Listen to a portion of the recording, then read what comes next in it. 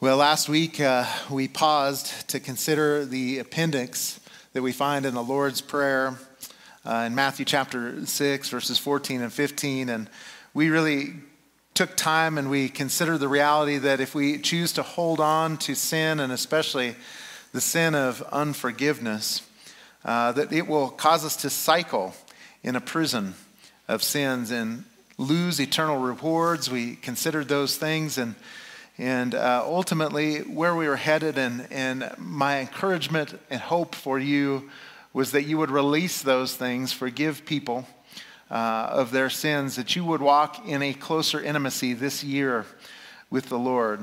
The Lord had laid that sermon on my heart for the near year, and as such, I really wanted to be obedient in delivering it to you. And as I considered our text that we are moving into today, which is in 1 Timothy 2, 1 through 8, we'll continue to truck our way through those, through this wonderful book for instructions for the church. But as I thought about this first paragraph inside of chapter 2, I couldn't help but think of this call to prayer.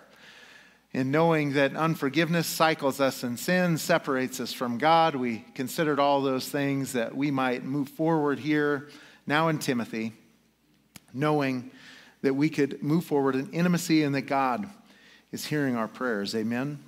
It's not as if forgiveness is just going to go away. You do it once a year at the beginning of the year. Certainly, many of you, as I have sinned after January 1, 2021. So, forgiveness is something to be sought. Intimacy is something to be after in our walk with the Lord. With that said, 1 Timothy 2, 1 through 7. First of all, then, I urge that entreaties and prayers, petitions and thanksgivings be made on behalf of all men, for kings and all who are in authority, so that we may lead a tranquil and quiet life in all godliness and dignity. This is good and acceptable in the sight of God our Savior, who desires all men to be saved and to come to the knowledge of the truth. For there is one God and one mediator also between God and man, the man Christ Jesus, who gave himself as a ransom for all, the testimony given at the proper time. For this I was appointed a preacher and an apostle. I am telling the truth. I am not lying, as a teacher of the Gentiles in faith and truth.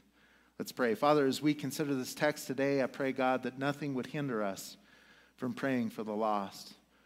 Lord, that we would run to you as a young boy or a young girl runs to their father with arms in air, knowing, God, that you would receive us. Help us, Lord, to walk in purity. Help us, Lord, to hear your word today. Help us, Lord, not to remain in sin. And God, help us to pray for the lost.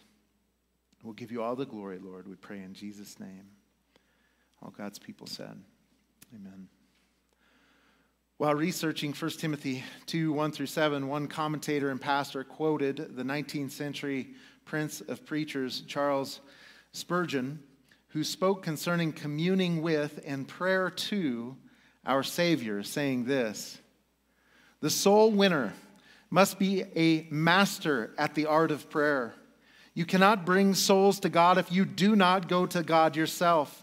You must get your battle axe and your weapons of war from the armory of sacred communication with Christ.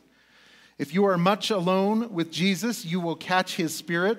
You will be fired with the flame that burned in his breast and consumed his life.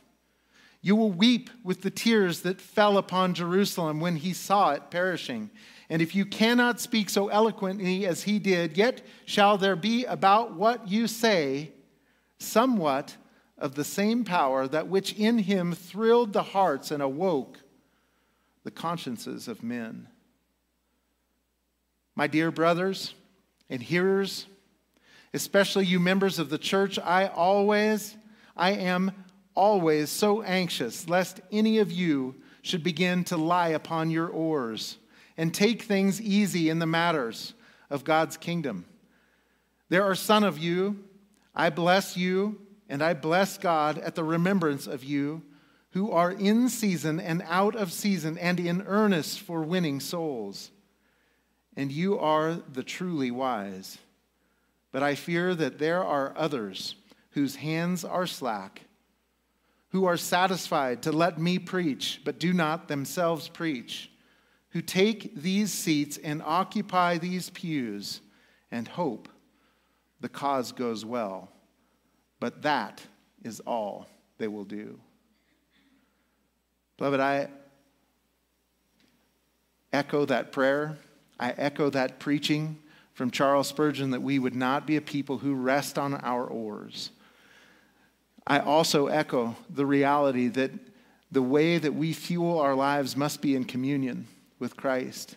There will be a dry deadness to our life if we just go about living religiously, doing the rules, showing up on Sunday, coming to Sunday school, but we do not commune with our Creator. We should never expect that we will reach a world if we ourselves do not spend time with the one who loves and has forgiven us.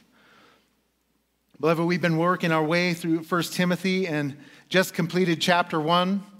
We have seen that the situation of which the Holy Spirit has inspired Paul to write is that in Paul's absence at Ephesus, there is some jockeying going on for who would lead the church at Ephesus.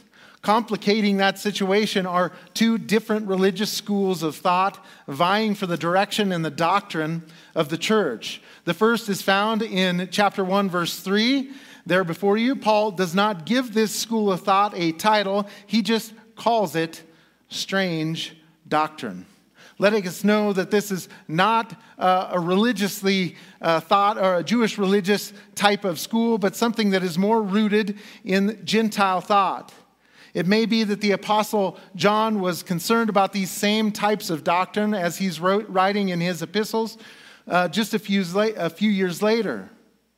The early leanings of Gentile philosophy gave rise to what we now call and know and can study as Gnosticism. Gnosticism comes from the Greek word gnosis and is most often translated as knowledge in your Bibles. Therefore, the Gnostics taught that spiritual elitism, propounding that those who attain this mystical, secret, higher knowledge would be the only ones who would ever enter heaven. Whatever the strange doctrines were, they were not sound Christian doctrines. They were dangerous and certainly leading people astray in the church. The second complication facing the church was a group of men called Judaizers. This heretical group affirmed that obedience to the law would save a person from eternal judgment. These false teachers show up, as you know, all over in the Scripture, nearly every epistle. It's as if Paul would plant a church and they would come right behind him and undo the things that he taught. Teach false doctrines, heresies, that you could earn your way to heaven, that unless you were exclusively Jewish and came into the church even as a Jew, you would never enter into the kingdom of heaven. Both of these doctrines were leading people to destroy their faith, and they were becoming shipwrecked, as we saw in the last verses of chapter 1. It is likely from a time frame aspect, this is after the 28th chapter of Acts, and it is after Paul's second Roman imprisonment. He had returned to the church in Ephesus, of which he had spent nearly 3 years, and then on and off different places, probably to cast out, as we have seen there in the latter verses of chapter 1, Hymenaeus and Alexander, who were false teachers leading many astray. God's resolution to the problem is to leave Timothy as the church's pastor-teacher. We see this in verse 3. He is to remain on at Ephesus. And later in verses 18 and 19, this command I entrust to you, Timothy, my son. And for what? Verse 19, in the keeping of faith and a good conscience. So friends, the Spirit-inspired Paul writes to establish leadership in the church because heretical teaching was spreading and shipwrecking people's faith. Timothy's leadership is the resolution, and now we enter into the body of the letter where the apostle will give specific instructions for the church. Notice there that first language, first of all. First of all, then, 1 Timothy starts. The word getting translated then is the Greek word un, and can be translated as therefore. The New King James and the King James do this. Anytime we see therefore, we need to consider what it is therefore. And as I have already said, the heresies being taught inside the Ephesian church were exclusivism. Although we don't understand what's going on with the Gentiles, what the strange doctrine was, we certainly have a better feel for what the Judaizers are doing and attempting to accomplish. And whatever they were saying and doing clearly was not creating an atmosphere where all men were being prayed for. And certainly they were rejecting the reality that Christ had died, listen, for all men.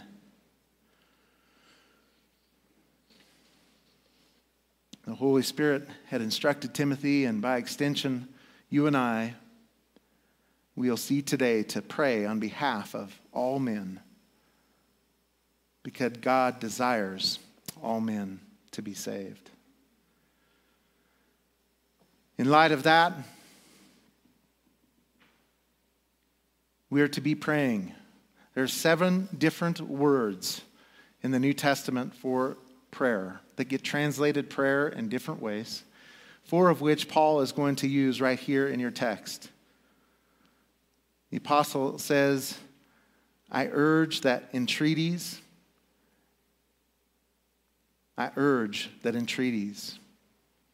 Sometimes entreaties is translated supplications or request.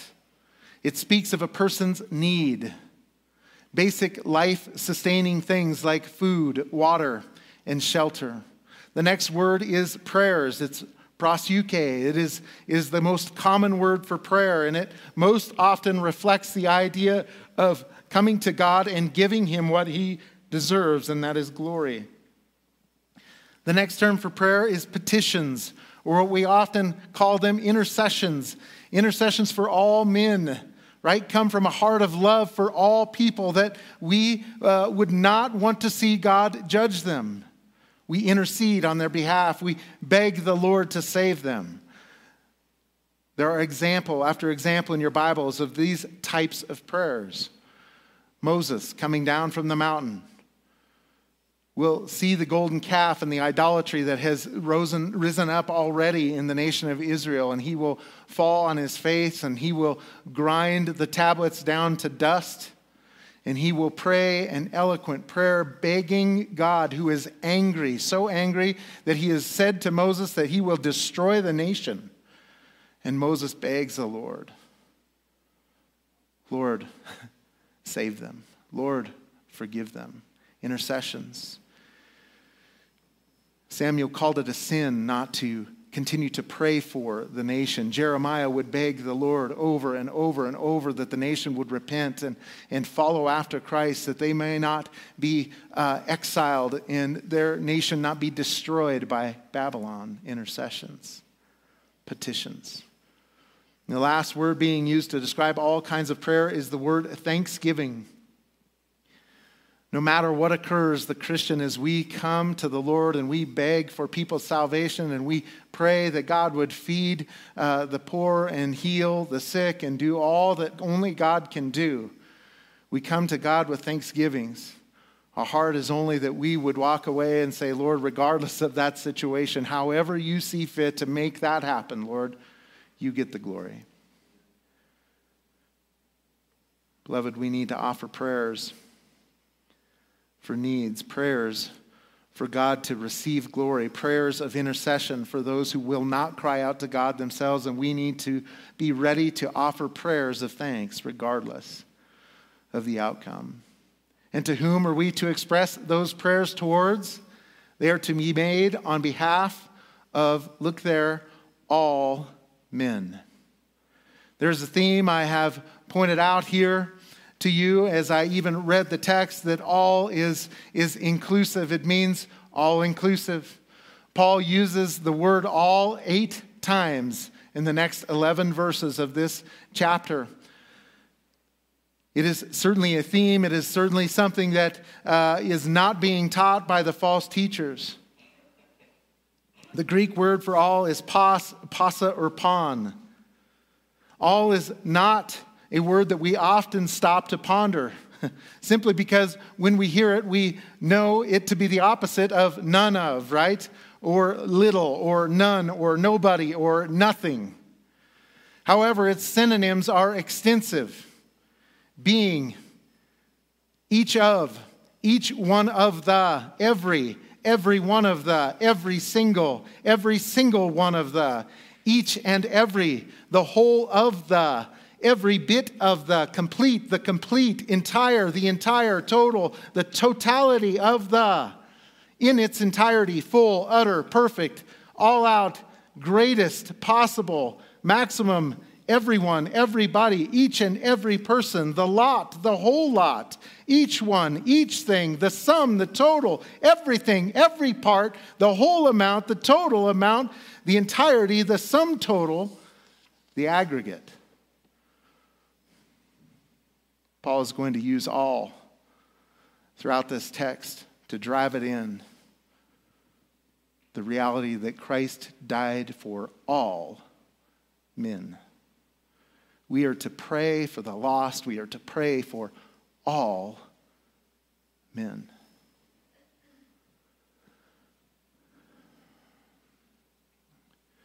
We are to pray for the saved, and we are to pray for the unsaved.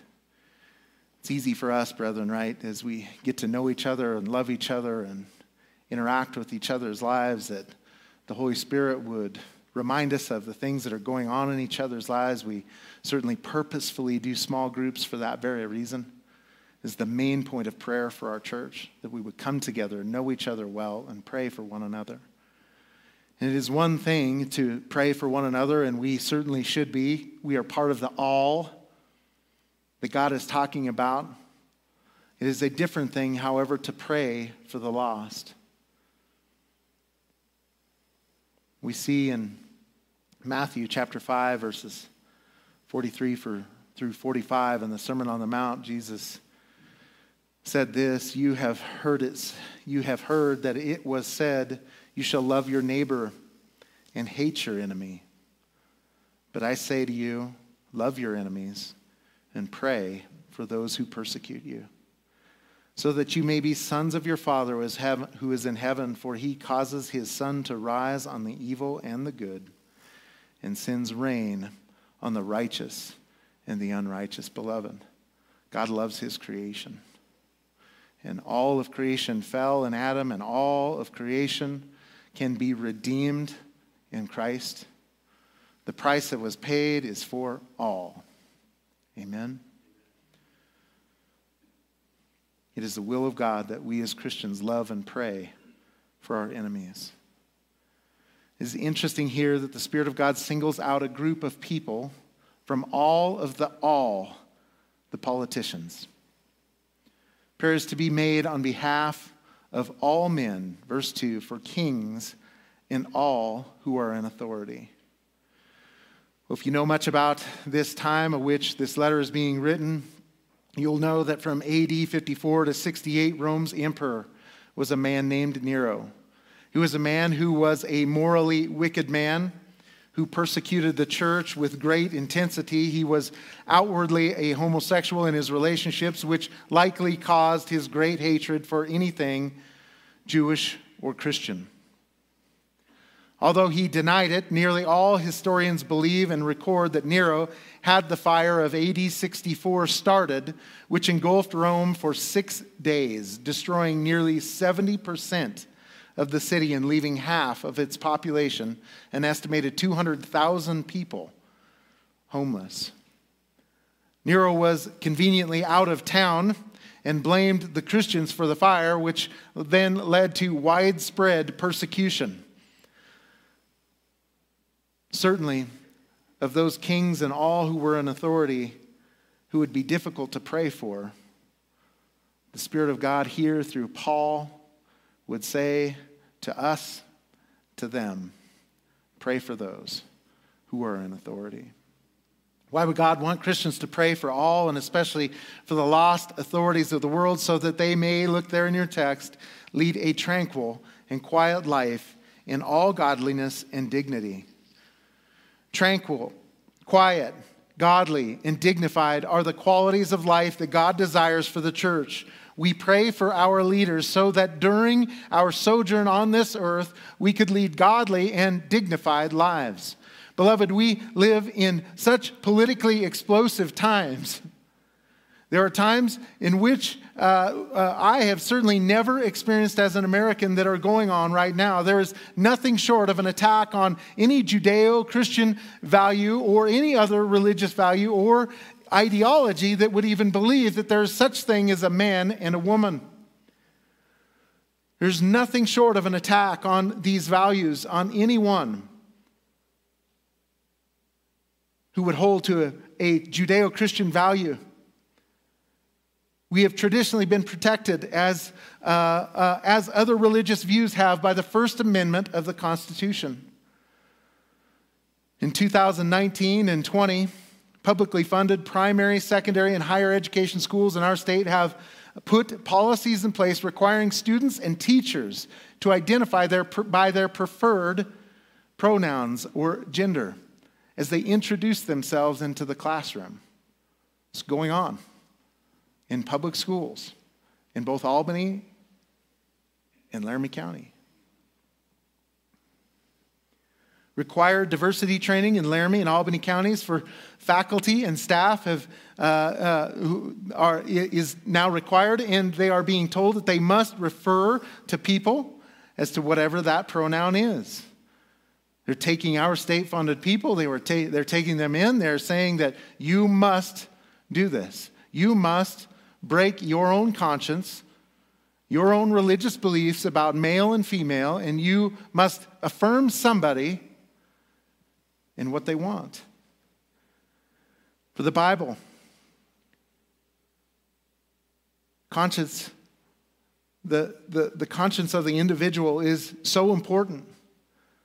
We must be alarmed by all of this teaching and all of this pressure that is going on in our system. And is happening, it is coming down. Our leaders are being pressured to put this in, and some of them are thoughtful and pushing back. Others are like, whatever, why does it matter? Beloved, it matters.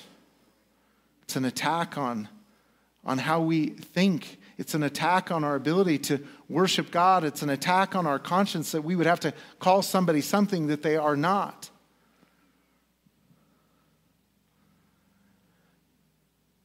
It was an attack and a violation of the freedom of speech. In April 2018, the state of California passed California Assembly Bill 2943. The bill passed 50-18 and went on to the state. The bill looked to expand the 2011 bill from those 18 and under to adults, and proposed that no paid individual other than mental health providers could counsel someone in sexual orientation change efforts. Although the bill made no reference to religious practice, it would clearly affect anyone who held to or taught traditional gender as the standard. Concerning this, in April 2018, there was an article written in the Federalist by Robert Gagnon, writing to review the independent, so to say, fact checker Snopes.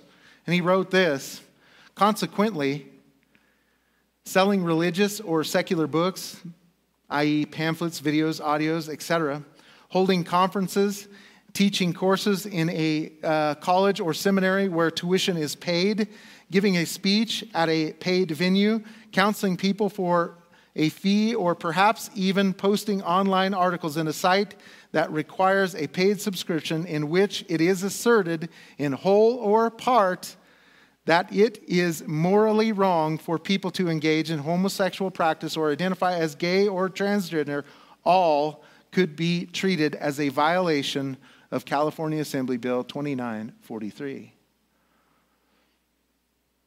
No seminary can teach biblical sexuality. No seminary can teach gender, you would be prosecuted under that law. Why in the world would the Spirit of God incline Paul to take from the all command and add in this important topic of all of the leaders, all kings, all of those who are in authority?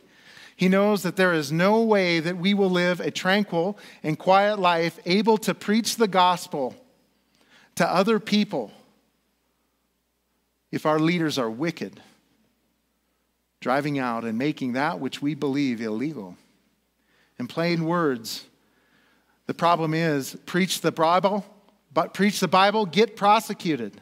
The Apostle Paul, living in turbulent political times, exhorts the church to pray for the lost, especially those in authority, so that we may lead these tranquil and quiet lives.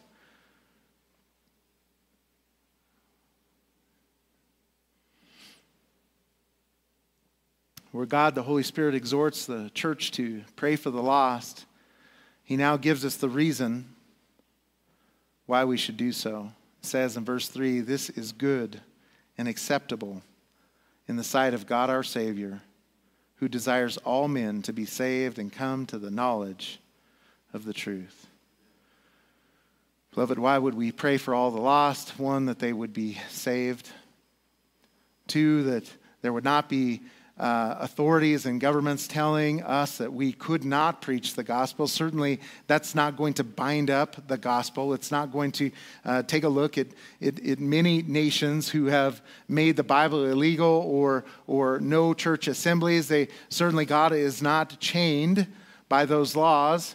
The gospel goes forth, people get saved, but it is certainly here God's will that we could live and lead and move within a free world, tranquil, quietly, and preaching the gospel. Why? Because he desires all men to be saved and come to the knowledge of the truth. The Spirit of God confirms that praying for all men with all kinds of prayer is good and acceptable to God our Savior, who is identified as having two desires in the text before you: that all people would be saved and that all people would come to the knowledge of the truth. First, the clear reality that God desires all men to be saved should not be refuted.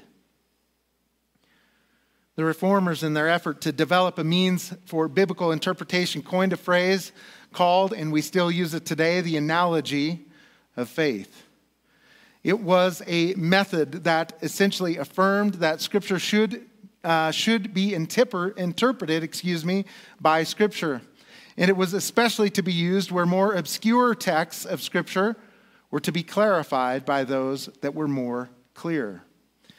Inasmuch as that it is important, and it is an important method of understanding systems of theology, sometimes the finite, sin-stained human mind attempts to make systems out of topics that cannot be married in our minds. There are some that come to this text and say, if God is sovereign, and he is, then this means God is going to save all men. It says, does it not? He desires all men to be saved. And if God is sovereign and God is all power, then certainly it says here that he desires all men to be saved. And if God is in control of all things, then all men will be saved. That is wrong. It's a universalist idea. We certainly understand the major problem with that text is that Jesus says that all men will not be saved. In fact, many will spend eternity in hell being punished eternally. Others come to this text with their systems of theology firmly in place between their Bibles and themselves. Specifically, oftentimes, what we refer to as the doctrines of grace, which teach that Christ's death only atoned for the elect. So they force the word elect into this text and others like it, stating God desires all the elect to be saved. Unfortunately, those folks take a very clear text and make it muddy, actually the opposite of what the Reformers wanted and desired for the analogy of faith. The text could not be any clearer. God our Savior desires all men to be saved. The text does not stand alone in the Scripture. 1 John 2:2 says, "And he himself is the propitiation for our sins, and not for ours only, but also for those of the whole world." 1 John 4:14, "We have seen and testified that the Father has sent the Son to be the Savior of the world." The apostle continues in his gospel stating that Jesus died on the cross that he might draw all men to himself, saying in John 12:32, "And I, if I am lifted up from the earth, will draw all men to myself." And of course, the most quoted and known scripture of the New Testament, John 3:16, "For God so loved the world that he gave his only begotten Son, that whoever believes in him shall not perish, but have eternal life." Speaking of God's desire for all men to be saved, Peter gives us some insight into why God has not come back to judge humanity. In 2 Peter 3:9, "The Lord is not slow about his promise, as some count slowness, but is patient toward you, not wishing for any to perish, but for all to come to repentance." Beloved, in John Calvin's commentary on this verse in 2 Peter, he wrote this: "This is his wondrous love towards the human race, that he desires all men to be saved and is prepared to bring even the perishing to safety." We must notice that the order that God is prepared to receive all men into repentance so that none may perish. These words indicate the means of obtaining salvation, and whoever of us seeks salvation must learn to follow in his way. Friends, hear me out. According to some Calvinists today, John Calvin himself is not a Calvinist. Let that sink in.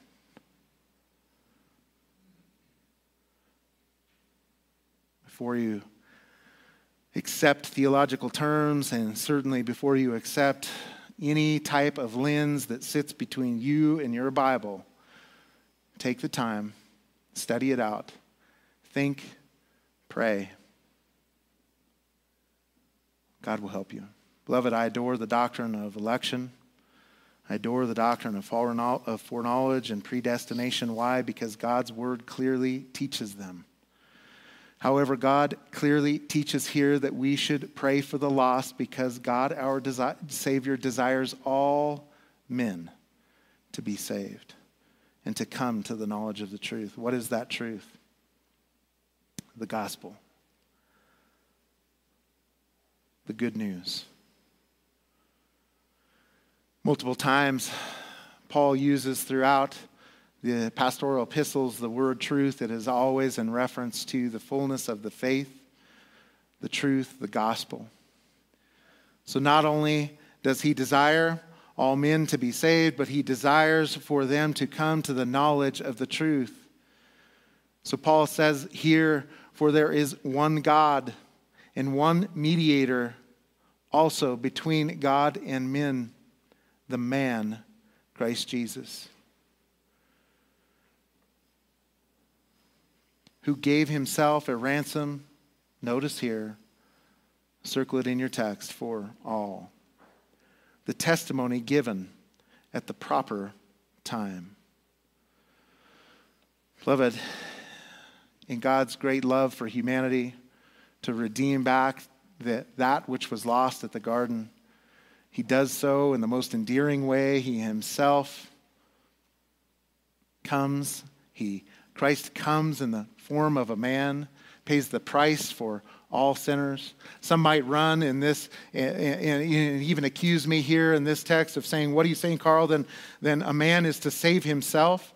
No, but you are certainly required to respond to the gospel in faith. We might argue about where that faith comes from. Certainly, God created everything. So in that general sense, we know that God created faith, didn't he? All perfect gifts, all things that are perfect come down from the Father above. But somehow in the word faith, what God does mixes and marries with what his Spirit is doing and who he is saving and who he is elect. And in that marriage of things, it's very difficult for the finite mind to try to understand. It always surprises me, those who are strong, I would say even extreme Calvinists to the point of double predestination, things like that. The reason that they are coming to the conclusions that they are coming to is because they believe in their finite, totally depraved minds that they're going to come to the knowledge of the mystery of how God in eternity is operating in finite time. We might just step back for a moment. Let the text say what it says. Love people well. Pray for people. Pray for the lost. Share the gospel. It's what we know. God chooses. God elects. Certainly it's around the idea of men being humble, women being humble. As James would say, God resists the proud and gives grace to the humble. If you're in here this morning and you have not responded to the gospel, it is the purpose of this text that you would understand that there is one God, there is one mediator between God and men, the man, Christ Jesus. Many of us would know those who are a part of the Roman Church, the Roman Catholic Church as it's often called. And we know that in those doctrines that they have affirmed and believed throughout the years, that you would pray to Mary, you would pray to some kind of saint, you would receive a saint after your confirmation. Here's our text. There is one person who can mediate between the sinful man and God himself. It is the man, Christ Jesus. He gave himself as a ransom for all. If you're sitting here this morning, you need to recognize your sin before God. Certainly God loves you. He loves the world. He has offered his Son for you, but you need to respond in faith. Believe that Christ came. Believe that he lived the life that you would never be able to live. Believe that he was put on the cross on your behalf. Believe that God rose him from the dead and you will be saved. Amen. Paul says, for this I was appointed a preacher and an apostle. I am telling the truth. Interesting note here, right? I'm not lying. I love to just slow down and think about Paul. What an interesting personality. As a teacher of the Gentiles in faith and truth. Beloved, in giving instructions for the church, the Lord has exhorted us to pray for all men because he desires them to be saved and to know the truth. Where the Gnostics said that the person could attain to some kind of higher knowledge and be saved from God's wrath, and the Judaizers said that one must follow the law in order to be saved from God's wrath. And both of them were not praying for the lost because both of them were so exclusive in their faith. Often happens in extreme Calvinism. People quit praying. People quit sharing the gospel. They're so stuck on the idea that God is going to do what he's going to do. Why would I do anything? Why wouldn't you end up there? That exclusivism is not taught in the Scripture. We are encouraged, we are exhorted to share the gospel because Christ died for all men. The Holy Spirit instructed Timothy, and by extension you and I, to pray on behalf of all of these men and women. Beloved, let us recognize that the soul winner must be a master at the art of prayer. That we cannot bring souls to God if we do not go to God ourselves.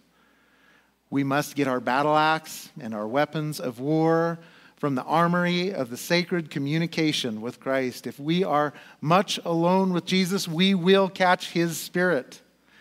We will be fired with the flame that burned in his breast and consumed his life. We will weep with the tears that fell upon Jerusalem when he saw it perishing.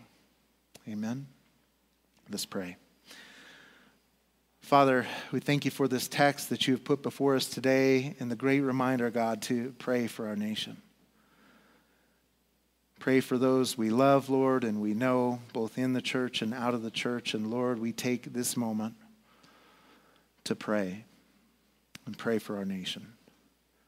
God, we pray for our current president, Lord, that you would draw him near and that you would bring him to repentance in all the areas of his life, Lord, that he does not know him, Lord, that you would save him. God, we pause for a moment to pray for President-elect Biden and Vice President Harris. God, we pray that you and you alone can reach the cold, dead human heart. And Lord, I pray that you would draw them near, that you would save them, Lord, that we might live a quiet and tranquil life. And regardless of that outcome, Lord, I pray that you give us the boldness, the love, the unity, and the power, Lord, to go on preaching the gospel, that you would raise up men and women inside the church who have put their faith in you and they're not living, Lord, in the fear of the outcomes of such elections as these. Lord, we pray for our governor, our senators, all our legislators. God, would you save them? We might see you glorified on this earth in 2021. Lord, we'll give you all the glory. All God's people said. Amen.